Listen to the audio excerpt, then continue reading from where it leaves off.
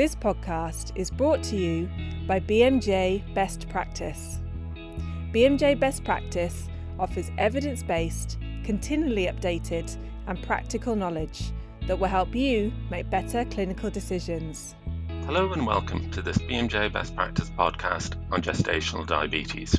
Kieran Walsh is my name. I'm Clinical Director at BMJ. Gestational diabetes is a serious condition. It is associated with a range of short and long-term complications for both mother and baby. These include macrosomia, neonatal hypoglycemia, birth injuries, and the long-term development of diabetes mellitus in the mother. So how should we diagnose and manage this condition? To tell us, we have on the line Dr. Chloe Zerra, who is Assistant Professor at Harvard Medical School and the Department of Obstetrics and Gynecology, Beth Israel Deaconess Medical Center, Boston. And importantly, Chloe is author of our BMJ Best Practice topic on this condition. So Chloe, you're welcome. Let's start off by asking you to tell us what exactly is gestational diabetes? That's a great question. The official definition of gestational diabetes is diabetes that is diagnosed in pregnancy that is not clearly overt diabetes. But exactly how we diagnose that remains an area of much controversy. Okay, thank you. So how do we make the diagnosis? What do the guidelines currently state? There are several different guidelines. One of the reasons is because, like any other sort of problem that can be defined by a continuous variable, there's not one specific cutoff point at which hyperglycemia becomes clinically problematic. There's, in fact, a continuous relationship between maternal glucose values and the risks for adverse outcomes related to hyperglycemia during pregnancy. So because of that, there have been several different attempts to define standards, and there are now two broad approaches: one-step testing and two-step screening. The one-step test is a 75-gram oral glucose tolerance test, and that can, with blood draws at fasting 1 hour and 2 hour. And there are what is called the International Association of Diabetes in Pregnancy Study Groups, or the IAD-PSG guidelines for clinically relevant cutoffs that are derived from a large observational study of hyperglycemia during pregnancy. And that is generally performed at 24 to 28 weeks of gestation.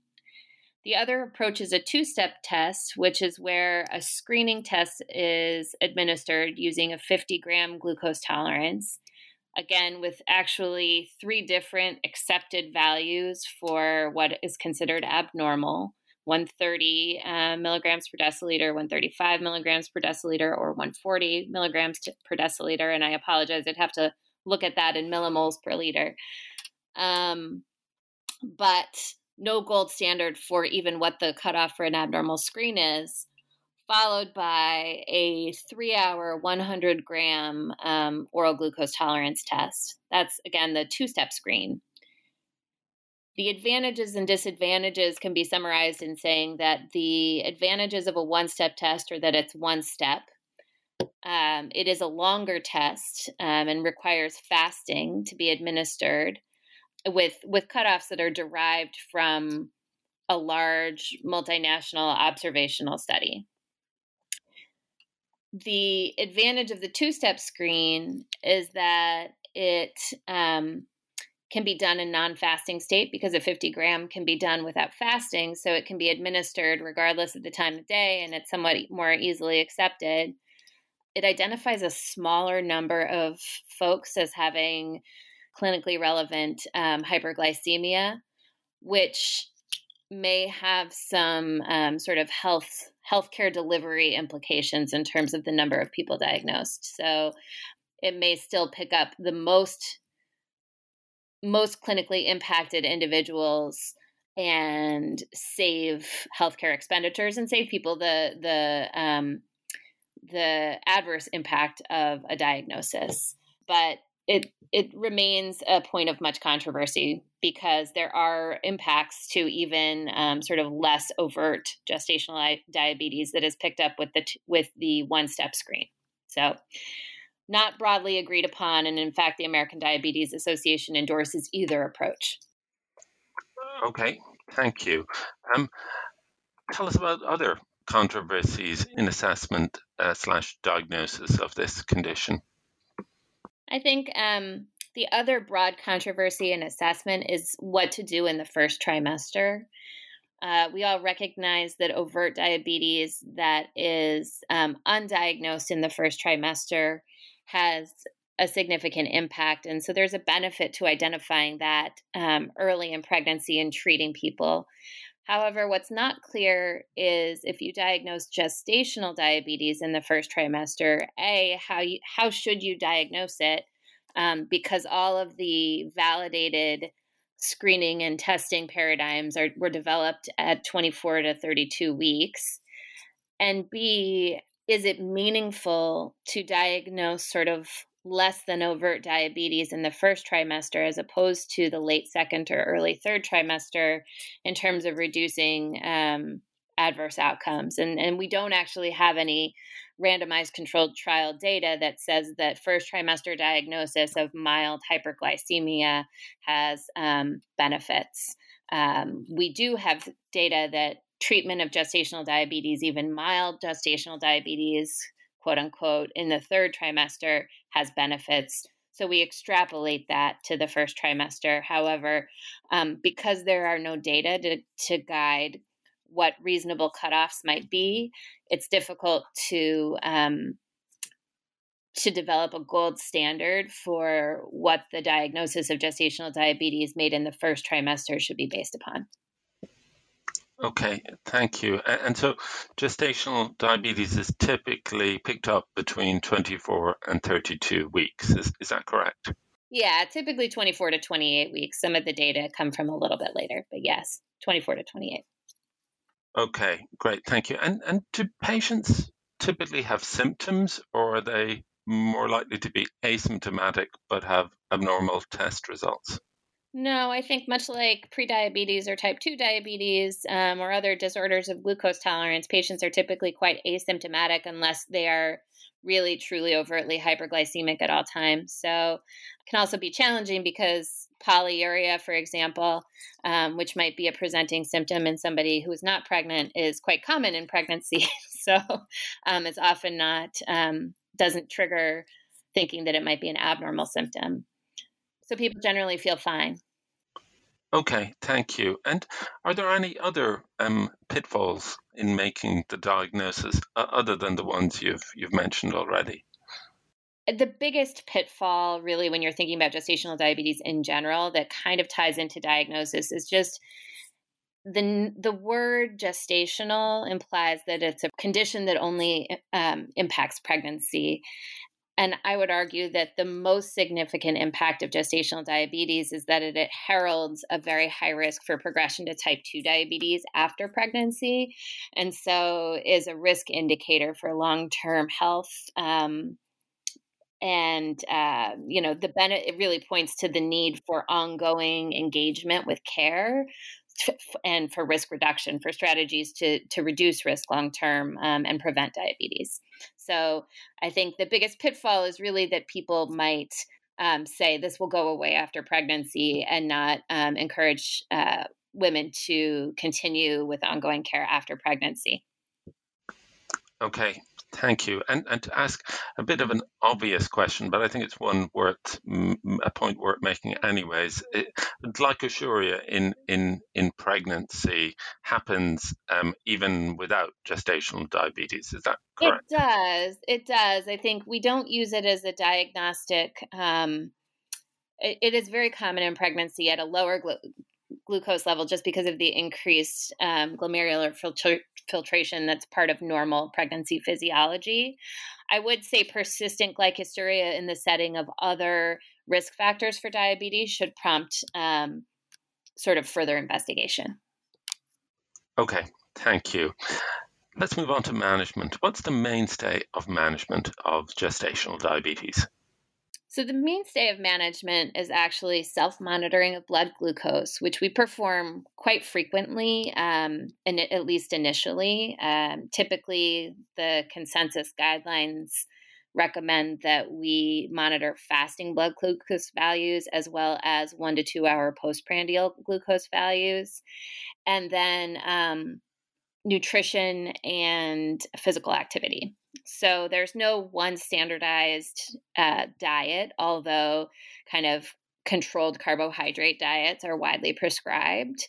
And physical activity does not prevent gestational diabetes, but it can be a helpful adjunct to self-monitoring and to dietary modifications. Okay, thank you. Are there controversies in treatment? Can you tell us about them? Sure. So I think the gold standard for medical management, so folks who need more treatment than just diet and physical activity, has always been insulin. So usually for people with fasting hyperglycemia, it's fairly challenging to manage that with diet and exercise alone. So we typically recommend long-acting insulin coverage overnight. The biggest controversy at this point remains whether or not oral medications are equally useful. And so there are some randomized controlled trial data suggesting that oral medications really don't perform as well as insulin. The two that have been well studied are sulfonylureas. Typically, glyburide is what's used in the United States. And glyburide is very widely prescribed, but somewhat hard to control, and in large observational data is associated with worse neonatal outcomes. So higher rates of hyperglycemia, hypoglycemia, neonatal hypoglycemia, higher rates of macrosomia, and higher rates of NICU admission. It's not clear whether that's because there's placental transfer of sulfonylureas or because it just reflects worse glycemic control from a maternal standpoint. But regardless, it seems to not work as well as insulin. The other medication that's been well studied is metformin. And metformin does freely cross the placenta. There doesn't seem to be any adverse impacts associated with early pregnancy exposure. And there are several studies, several meta-analyses looking at rates of congenital anomalies specifically that have not found an association with increased rates of congenital anomalies. If anything, because we know hyperglycemia is teratogenic in and of itself, we often see lower rates of congenital anomalies in fetuses exposed in the first trimester.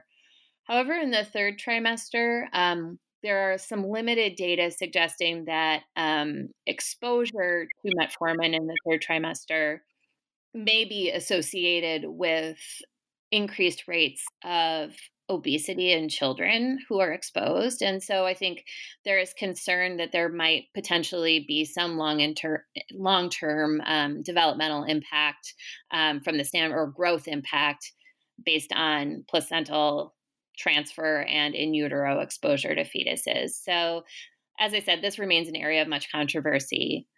There have been good randomized controlled trials comparing insulin to metformin. And the other big concern with metformin is just efficacy. So in the trial, a large trial that was done in New Zealand and Australia, 50% of the arm that was randomized to receive metformin also needed supplemental insulin. So what I tell patients is it's unlikely to prevent you from needing insulin if you have persistent fasting hyperglycemia, but it's a reasonable strategy if you really, decline to use insulin and want to try something.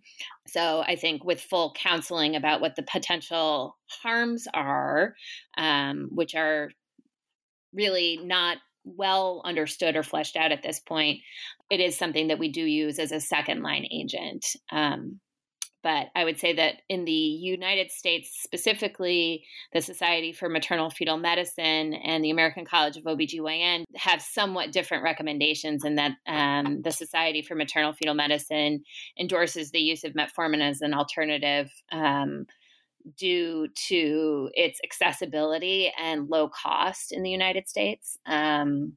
So it can be something that is very easily accessible for patients and an alternative to insulin if needed.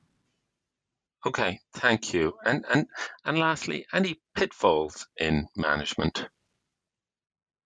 I think the pitfall in management is truly not being aggressive enough with medication when it's indicated. I sometimes see folks try to manage fasting hyperglycemia with diet. And that can be really difficult because diet really isn't going to change quickly the amount of,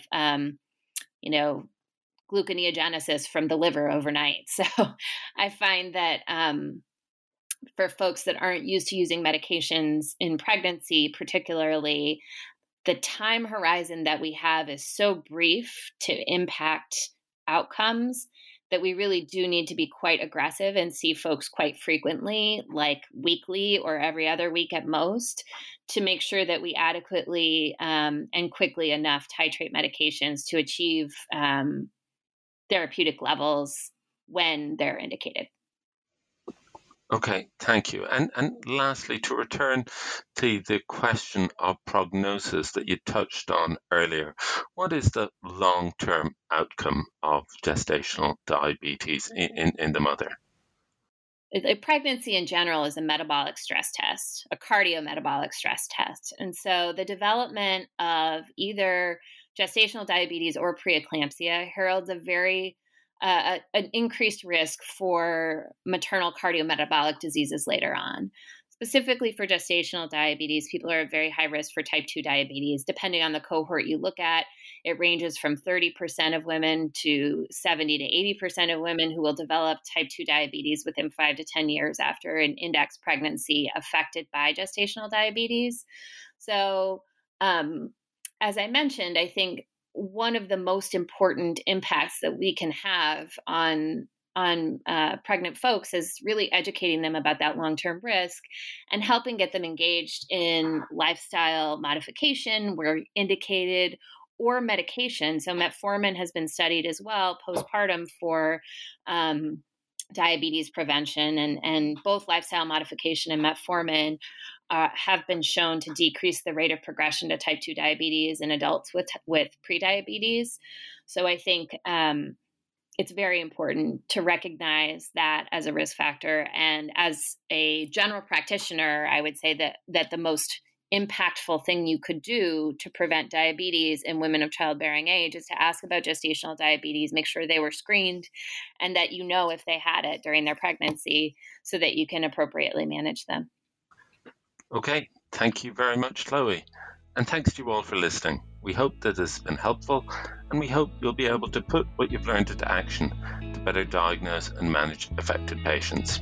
If you want to find out more, click the link in the podcast to sign into BMJ Best Practice and look at the content on this and other relevant diseases. Thank you once again.